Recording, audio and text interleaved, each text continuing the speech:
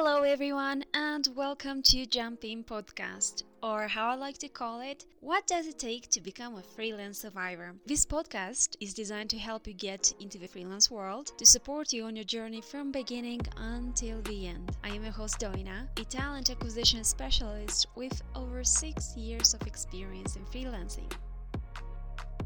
Welcome back to another episode of Jump In Podcast. If you're new around here, click the button subscribe to receive the weekly freelance tips. If you're new into the freelance world, check the previous episode where I share insight on how to find your skills, how to price your service, what fee structure to choose for your freelance business, and many more. Today, let's talk about the bad apples in freelance. The clients that do not pay. In over 6 years of freelancing, I never had an unpleasant situation related to non-payment. However, it is always important to know what to do in case if that happens. Of course, do your due diligence beforehand. Try studying how your client behaves during the interview. Is he or she inspiring you trust, professionalism? Have your contract in place with clear terms and conditions, payment methods, payment due dates, deposit dates, and so on. But what if you do everything religiously and you wake up that you submitted your project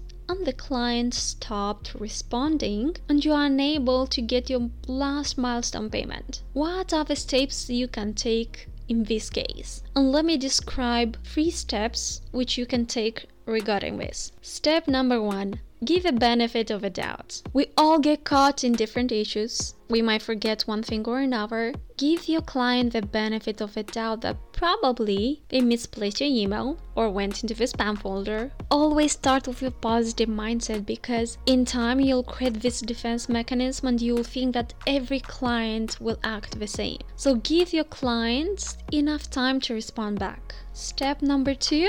Follow up and resend your invoice. It is always best to find ways to make your client's life easier to pay you. Like include a hyperlink in your email or create a hyperlink on your invoice where the client is paying you just with one click. In this way, you will be paid faster. If you still have no response from your client, send a nice follow-up, reattaching the invoice. Don't threaten him, you're representing your business. Keep your professionalism till the end. Try giving them a call as well. Step number 3. Legal action and debt collection. This is the step that nobody wants to get to. It's so much hassle. It's uncomfortable. It's time wasting. You can have an attorney draft a letter to you and send it over to the client, so he will not hesitate to get in contact with you and sort it from there. And your last card to play would be suing the client. But before you do that, put in balance how much you are owed and is it worth the time and your investment. Having an attorney is not cheap, and most of the freelancers are not able to invest in one, so taking legal action against your client depends on various factors. Also, what can you do is hire a collection agency to chase the payment for you.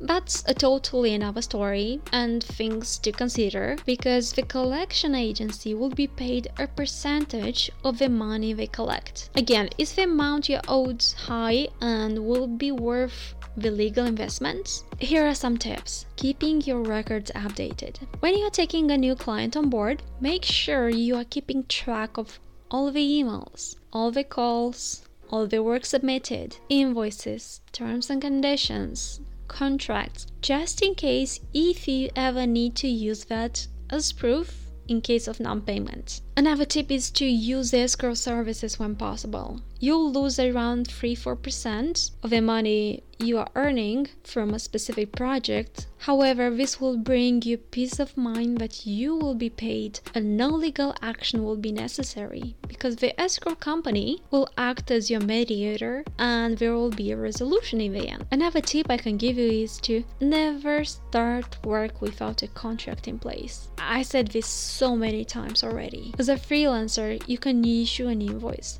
However, your invoice has no legal ground without a contract signed by both parties. So make sure you're having a contract signed by you, signed by your client, an invoice, and terms of service. Hopefully, you'll not experience such a situation ever and you'll have great returning clients. Have an open communication with your client regarding your payment expectations so you can avoid any confusion. That is all for today.